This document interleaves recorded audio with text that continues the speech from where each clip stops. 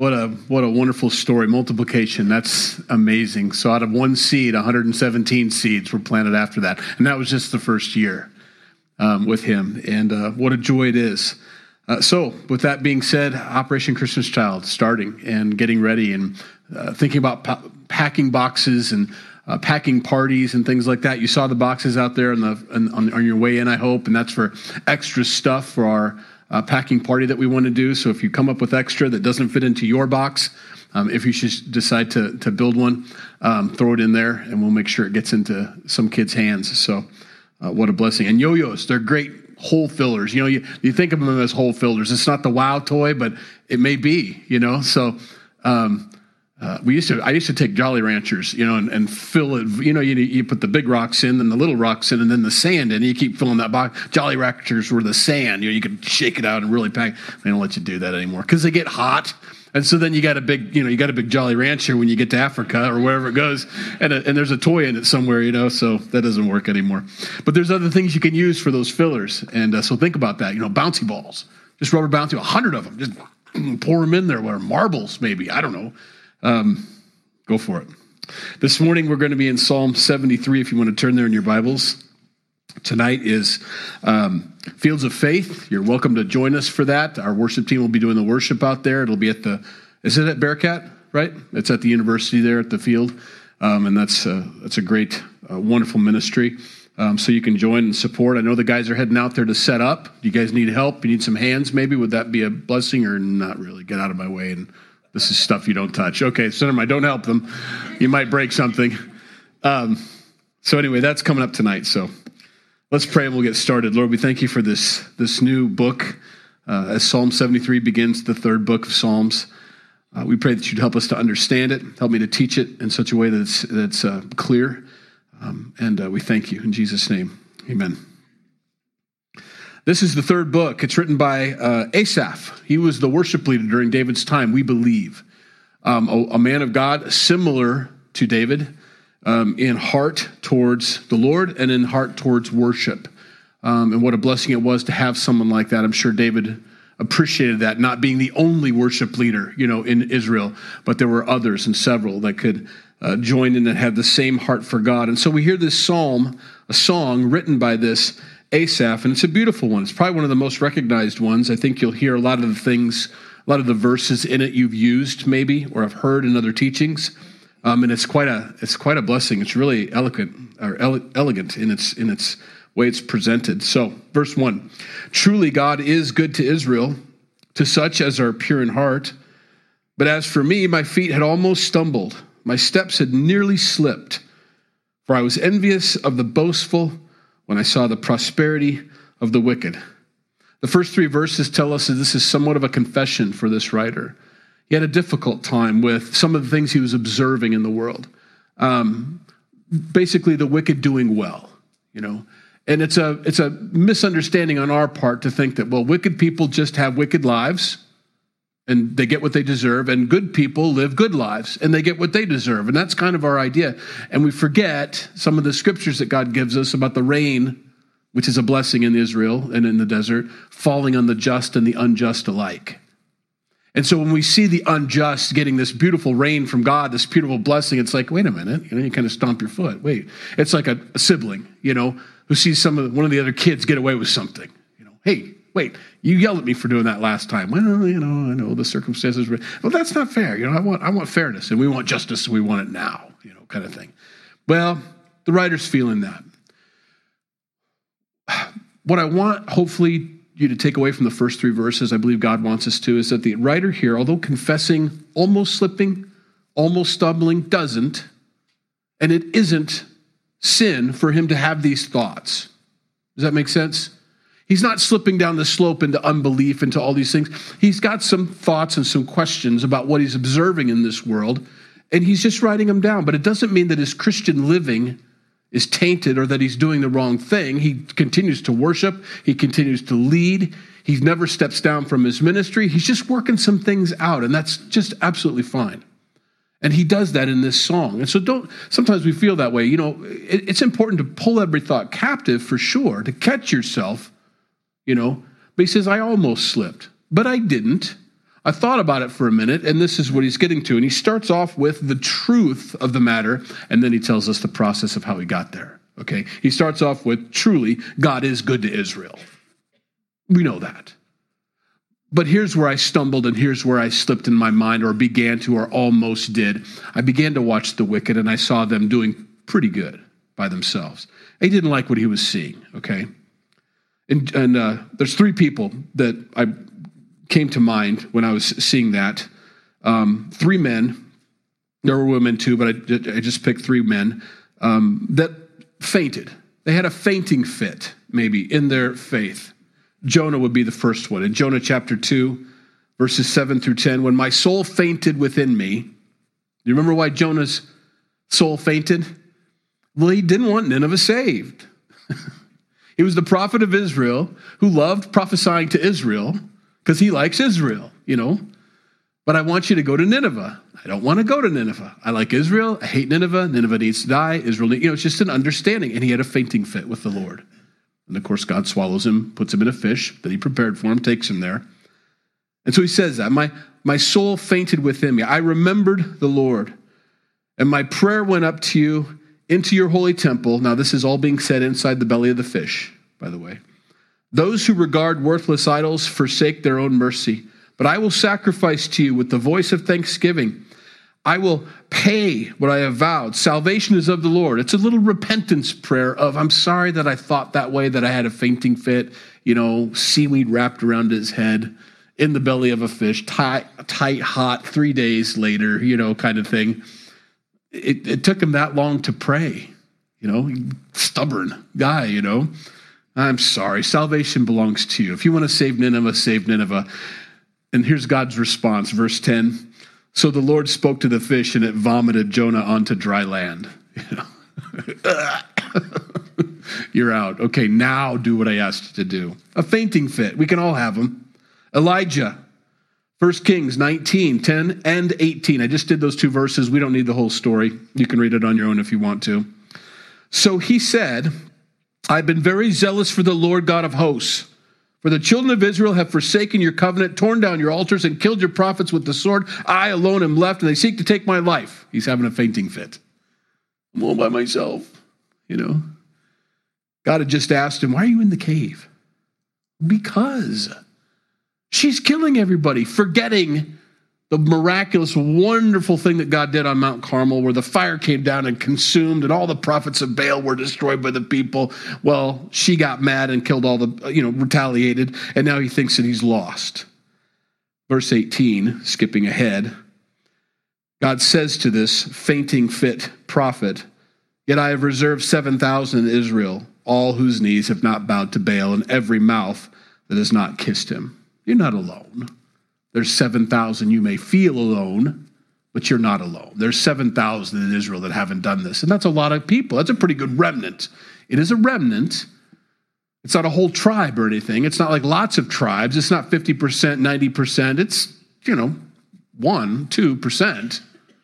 But there's still 7,000. You're not by yourself. But that's how he felt, a fainting fit.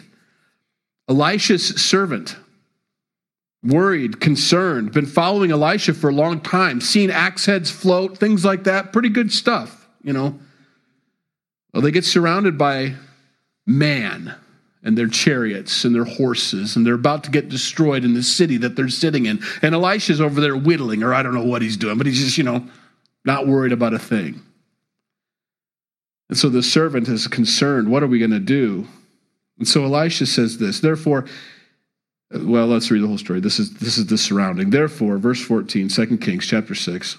He sent horses and chariots and a great army there, and they came by night and surrounded the city. And when the servant of the man of God arose early and went out, there was an army surrounding the city with horses and chariots. And his servant said to him, alas, my master, what shall we do? Fainting fit. And Elisha prayed and said, Lord, I pray, open his eyes that he may see. And the Lord opened the eyes of the young man, and he saw. Behold, the mountain was full of horses and chariots of fire all around Elisha. It was God's army was there, just hidden, just unseen, in the spiritual realm, basically. Elisha knew they were there. Elisha had enough faith to know.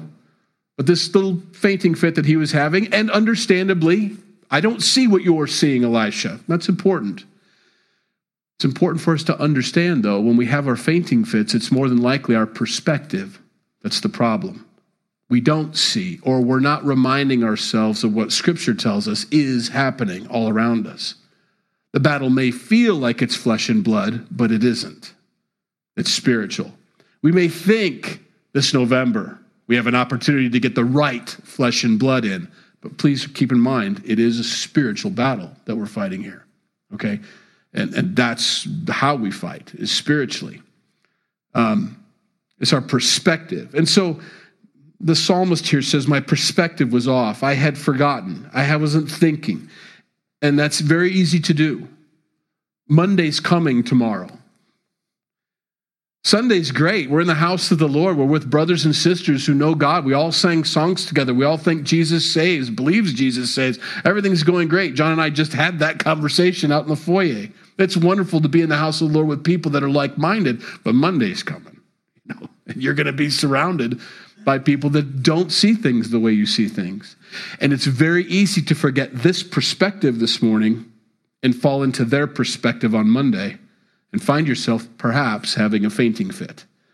Just guard yourself from it. Just almost slip. Let's just not slip tomorrow. Just almost slip. But remind yourself, of the things of the Lord. So, verse 4.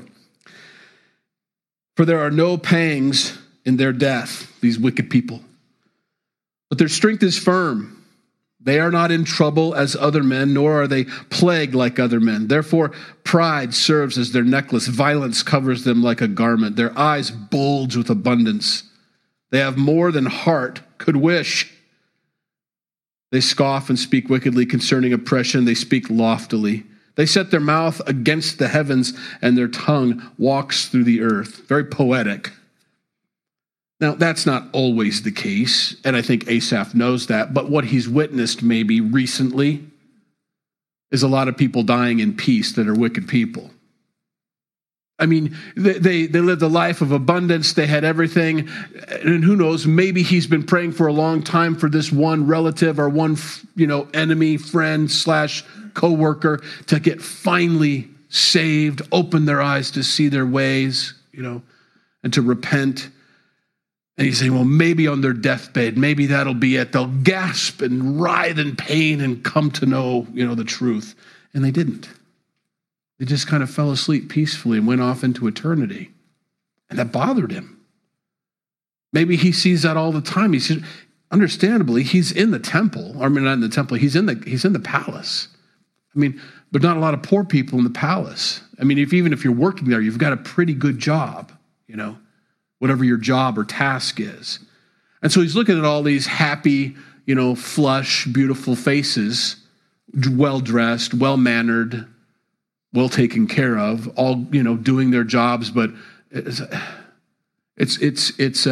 deceptive for him. He looks at this and says, why am I not seeing hardship, Now I leave the palace and I walk out in the streets. I see plenty of it. I see good people begging. I see this, that, and the other thing. And I go back to the palace. I see all these people. I say, why do you have all the money?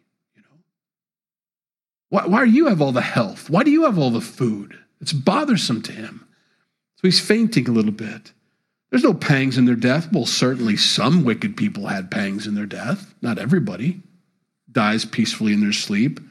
Not everybody's strength is firm. But regardless of what the truth is, that's his perspective right now. That's what he's seeing, That doesn't seem fair to him. It's a bad faith. It's the kind of faith that produces a question like in John chapter 9, verse 2. And the disciples asked him, Jesus, saying, Rabbi, who sinned, this man or his parents, that he was born blind? It's bad faith. We don't understand our doctrine. We don't understand truth.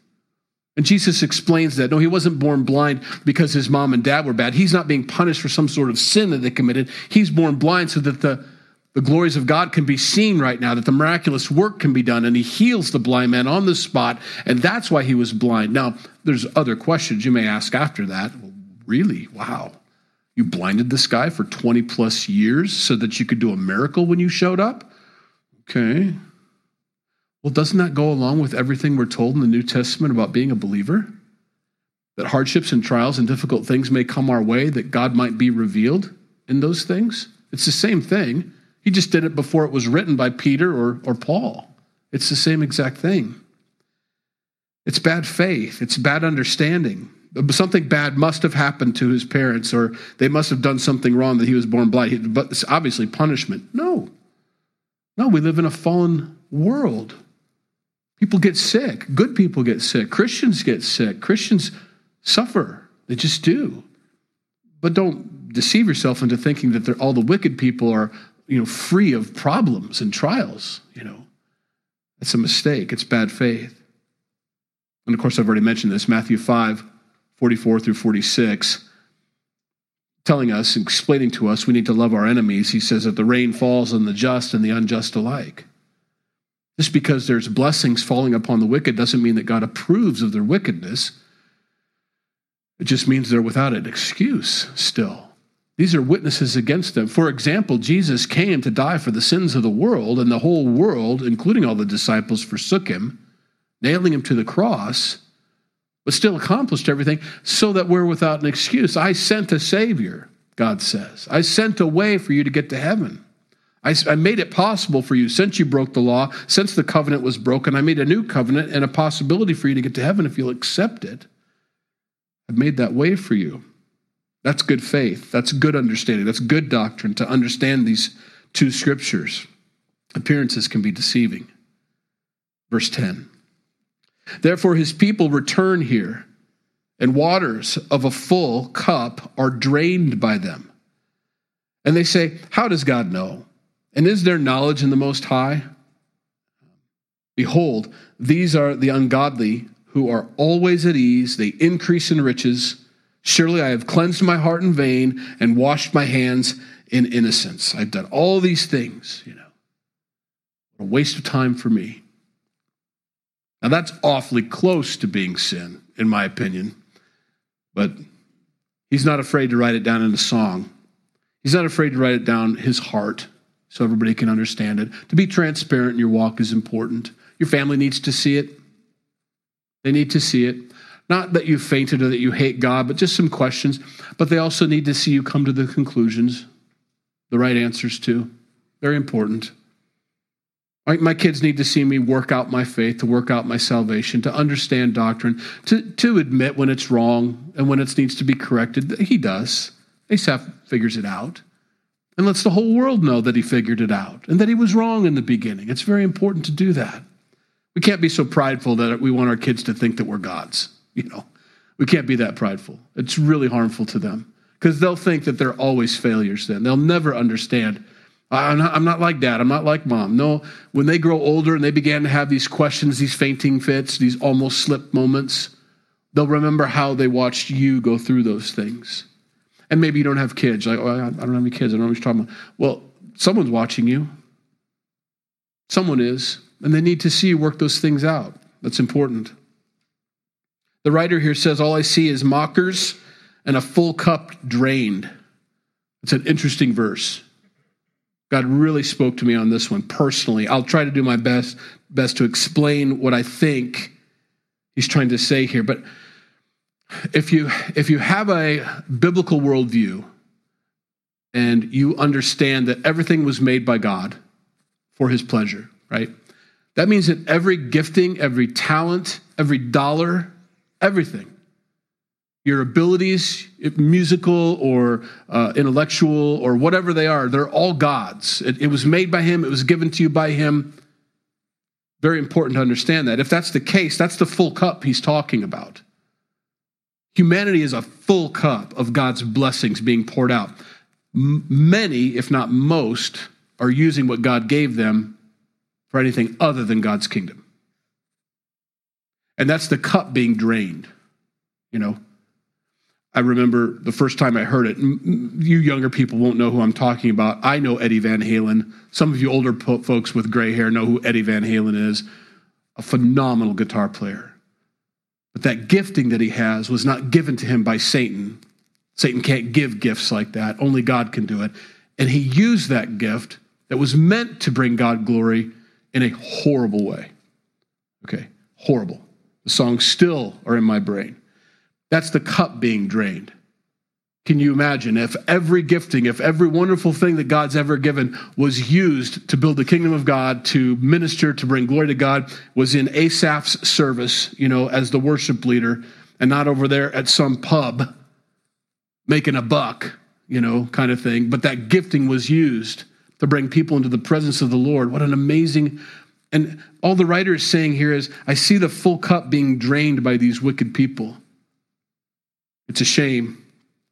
Treasures of the heart, the things that were meant for God's kingdom, are spent elsewhere, abilities and otherwise. Matthew 6:21 tells us, for where your treasure is, there your heart will be also.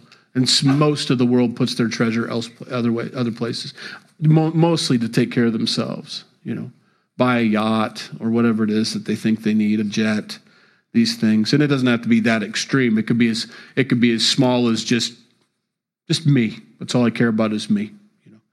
We had some folks, and I'm just going to lay this out here for you. This is a real life example.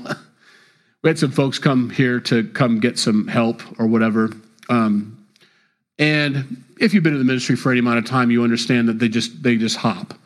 They go to church to church to church, pantry to pantry to pantry, and they try to grab as much as they can. They pack their car to the top, and then most of the time they sell it and do whatever, or keep it or whatever. But there's no interest in God whatsoever, no interest in the Lord at all. We have things here for people, but we try to keep it and give it to people that are interested in the Lord, that want, the saints, and those that come that want to know the Lord or whatever. But beside whatever the heart is, they came and gave them some stuff. Well, they begin to come back, and now they're going through the Operation Christmas Child stuff to see what they can find for themselves. Well, these things are meant for children overseas that don't have anything, not to pack your cars or your trunks with stuff so that you can sell on eBay. Kind of thing. You see what I'm getting at? I'm not being heartless when I say these people don't deserve stuff. I'm telling you, they don't deserve this stuff. That's for somebody else. Their treasure, their heart, their belly is never full. And that's physical, but also mental and emotional. Me, all the time. And that's a dangerous place to be. Where your treasure is, there your heart will be also. And that's just a question everybody has to ask. That's what Jesus brought up in Matthew 6. Where is your treasure? What is your biggest concern? Is it your belly, or is it God's kingdom? It's a simple question. In Malachi chapter 3, verses 8 through 11, will a man rob God? Yet you have robbed me. But you say, in what way have we robbed you? In tithes and offerings. You are cursed with a curse, for you have robbed me, even this whole nation. Bring all the tithes into the storehouse, that there may be food in my house. And try me now in this, says the Lord of hosts. If I will not pour out for you a window of heaven and pour out for you such as blessing, that there will not be room enough to receive it. Now, I hate teaching about this stuff and bringing it up, because inevitably the tithe box is about half full in mornings like this when I talk about money.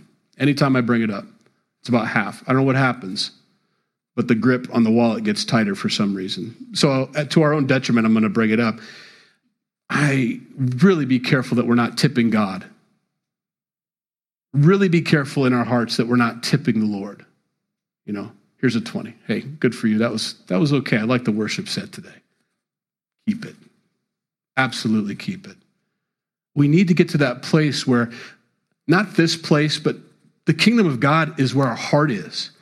And that's our focus. And that's what we're trying to build, And I see that, honestly, diminishing in our fellowship a little bit. And it's concerning to me. I don't know if hearts are elsewhere or what's happening. We're fine, but we're selling that land over there for a reason. If you want this place to stay running, we got to sell that land so we can stay here. That's the way it is. Tithes are down. It just is. And so my concern isn't that the tithes are down. We're going to be fine. We'll minister with less, more, whatever. It makes no difference. We'll do what we have to do. But it's a heart issue then. What's happened? My concern is the teaching soured? Has worship gone in a direction? Are their hearts, what's going on? So I pray through these things. So I have to bring this stuff up, and I want to be open and transparent about this, because this is your place. This is where you worship. It doesn't have to be. You can go anywhere, and that's fine. And if you choose to go someplace else, or if this place it's okay for things to go south. That's fine. If God's not in it, he's not in it. No one wants to be a part of something like that. That's fine. But make sure the next place you land, you're not tipping God. That's a hard issue for anybody to deal with. Tithe is a law. Offering is above and beyond. And I'm just, you think about the full cup being drained. It's just a question we have to ask ourselves. Is the cup that's meant for the Lord being drained into other things? And I say that, and it's not meant to be a correction, but just a reality. Be careful that your heart hasn't slipped away. And we do. We need those checks and balances once in a while. So, it has been a while since I've, done that or this, that, the other thing, where I used to. I'm not there anymore in my mind and in my heart. And what is wrong with me? Maybe I shouldn't be here anymore. Maybe I don't get fed here anymore. Maybe I don't like it here anymore. Whatever it may be, but work it out. We've got to work these things out. Because there's a spiritual implication here. It makes no difference how much money comes in, but there's a spiritual implication here. That the cup is being drained, and it's by worldly things. And we have to be careful that doesn't take place in our walk, that we don't faint as we go older in the Lord, and have fainting fits like this. So he comes out of it. Verse 13, I read, verse 14. For all day long I've been plagued and chastened every morning. If I had said, I will speak thus, behold, I will have been untrue to the generation of your children. When I thought how to understand this, it was too painful for me. The writer says, as I work these things out in my heart, as I look at things, and I'm like, okay, here's what I'm seeing. Here's what I know to be true. This is hard for me to work out. It's painful for me to watch these wicked people doing well, to see the cup drained. God is so much more, so amazing who God is. And he said, I just don't understand this. It's hard for me to work out. Until, he says, I went into the sanctuary of God, then I understood their end. And that's where we are this morning. We're in the sanctuary of God. And we begin to think about Mondays and the difficulties we have with people, or the difficulties we have at work, or with relationships, with our marriage, with our kids, whatever it may be, and the difficulties. And you wonder how things are going so well for them. And then you come into the sanctuary of God. You're reminded of eternity. Eternity is brought to mind. Oh, yeah. And we begin to refocus, zoom out, I think is the word I've heard. It really helps me understand that.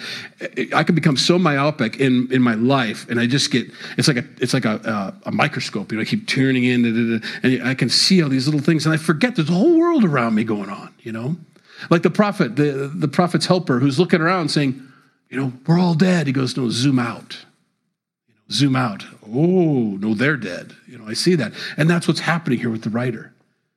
He's saying, I see these wicked people. And then I went into the sanctuary of the Lord, and God, I zoomed out. I thought about eternity. And I thought about what God, has promised us. Why am I envious of the wicked and their lives when God says in his word, I've inherited all things with Jesus Christ? What could the world possibly have that I haven't already inherited? What a beautiful thing to remember. I get Venus. I get Saturn. That's way better than any billionaire on earth. They get a jet. You can't even get to Venus. What a waste of time.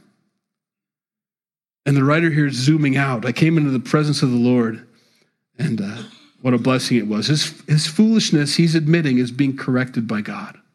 It's foolishness. First of all, it's not a competition. It's not us and them. See, the kingdom of God is not in competition with the world. It just stands resolute. It's important. It's not fighting and struggling for every dollar. It's not fighting. I read that one time, and I hope that didn't come across, that last little thing I said about tithing and offering. But I read somewhere, it's always funny how an atheist wrote this. Well, they say they're an atheist, but they're awfully mad at God for someone who doesn't exist. But that's typical. I'm always amazed at this, all-knowing God who's always short on cash. That's not it. That's not it. God's never short on cash. He owns the cattle on 1,000 hills. It's not that. He's made himself. He's made the kingdom dependent upon us. We open our mouths or we don't open our mouths. We go or we don't go. We tithe or we don't tithe. It's completely up to us what happens with the kingdom of God. He will accomplish what he set out to do. Everybody's going to get saved that's supposed to get saved, but our participation in it is voluntary. And so the kingdom of God stands resolute. It's going to happen. It's all falling into place. Everything will happen just like the Bible says. It's just our participation in it is the only thing that's a variable there, little or none. So there's no competition between the kingdom of God and the world. The world absolutely loses. The wicked absolutely get punished. And the believers all go to heaven, and God's kingdom will be established. That's all going to take place. It stands resolute. We're not battling. The battle is won. We either embrace it or we neglect it in our lives. That's our choice. But it's never diminished in value. Verse 20. Well, let me read the rest of it. Sorry, that's my next break. Sorry. 18. Surely you set them in slippery places. You cast them down to destruction. Oh, how they are brought to desolation as in a moment. They are utterly consumed with terrors.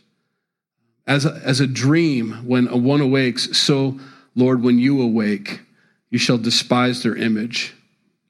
I titled this next break, Prophetic Judgment Awakening. We think that God's silence on a matter is his approval, and of course it isn't.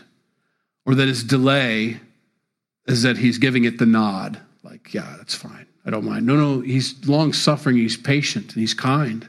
He wants all people to come to know the Lord, and that's the only reason it has happened. But the writer here says, when God's judgment awakes, when it comes that time, oh my. Deuteronomy chapter 7, verse 10, and he repays those who hate him to their face, to destroy them. He will not be slack with him who hates him. He will repay him to his face. And then later on, we've got other guys that get caught, the rich man and Lazarus in Luke 16. I only have one verse. We won't read the whole passage, but you could.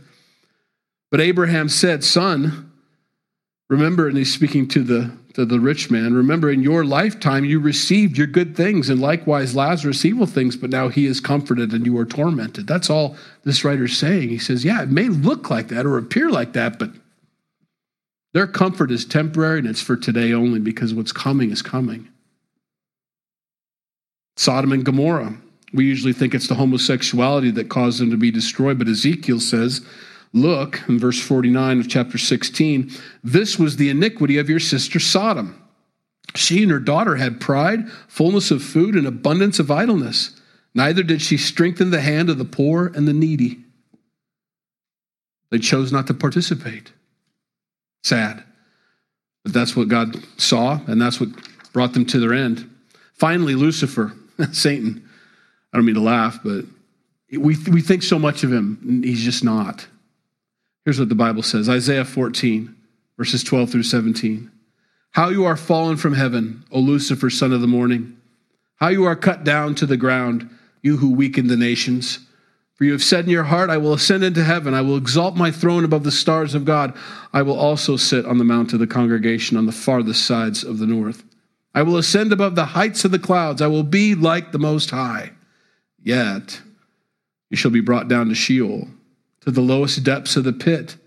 Those who see you will gaze at you and consider you, saying, is this the man who made the earth tremble, who shook kingdoms, who made the world as a wilderness and destroyed its cities, who did not open the house of his prisoners? Is this the guy? He's nobody. When it all comes down to it, everybody's so worried about him. Everybody dresses up like him on October 31st or celebrates all of his activities on October 31st. Here we go. Oh, Satan, evil, wickedness. Is this the guy? And the writer's coming to that full circle, isn't he? Oh, it's the Lord. When I come into the presence of the Lord, everything becomes clear. What a blessing that is. To get that clarity, it brings peace to your heart. Oh, that's right. Oh, that's right. I don't know why I keep forgetting that stuff, but we do. If it's not right in front of our face, we're a little ADD when it comes to that stuff. If it's not right in front of my face, it's out of mind. I think it's so important to get right there. Verse 21. Thus my heart was grieved, not anymore, but was, and I was vexed in my mind. I was so foolish and ignorant. I was like a beast before you. A beast lives for today. It's only concerned with its own gut. Nevertheless, I'm continually with you. You hold me by my right hand. You will guide me with your counsel, and afterward receive me to glory. That's the truth. That's what I remembered when I came to the house of the Lord. I'm repenting from my doubt, is what he's saying. I'm stopped and no longer going to be double-minded. I know I love the Lord, but no, there's no double-mindedness in me. I'm going to focus on him. I'm not going to backslide. I refuse to be tripped up by this. I'm not going to slip. Almost, but I didn't. Almost stumbled, but I didn't. God's shared inheritance is our portion. That's us. We have that with him. Remember when God set up the priesthood? Way back, we've gone over it several times. But when God set up the priesthood, when he set up the priests were not allowed to own land or any of this stuff. Their inheritance, he says, is me. That was meant to be symbolic of us. The rest of the world may be doing all that they're doing and busy about all the things they're doing, but the priests were meant to be focused on the service of the temple, focused on the service of God and taking care of the people. That's the focus of the believers. That's where our hearts should be. And then we'll finish up here. Whom have I in heaven but you? And there is none upon the earth that I desire besides you. My flesh and my heart fail, but God is the strength of my heart and my portion forever. That's my portion. Just like the priests, my portion is God's.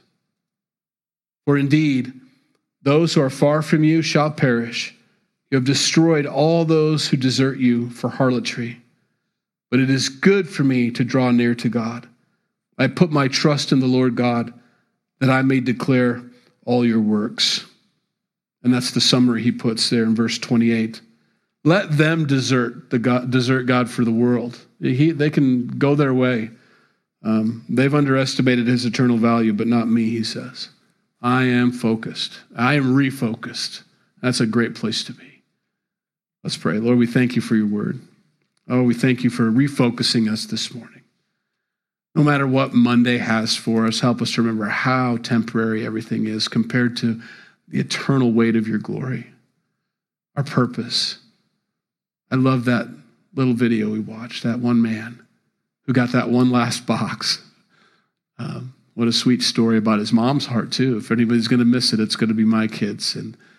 But he didn't, and he got it, and he's produced 100-fold now, just in 1 year. And is dedicated to, he's refocused.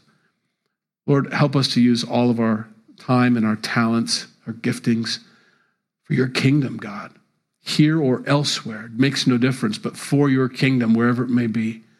We may glorify you in all that we do, that we keep our eyes always on the throne, always have our eyes wide open to the spiritual things. It's not woe is us. It's woe is them. We thank you for that this morning, just that gentle, beautiful touch that you have, Lord, to bring us to that place of peace and comfort in our hearts, to rest in you, to not be anxious about the things of this world or the world itself. We stand resolute with you, God. In Jesus' name we pray. Amen. If you need prayer before you go, please come up. Be glad to pray with you. Otherwise, we'll have a great Monday. Try to anyway.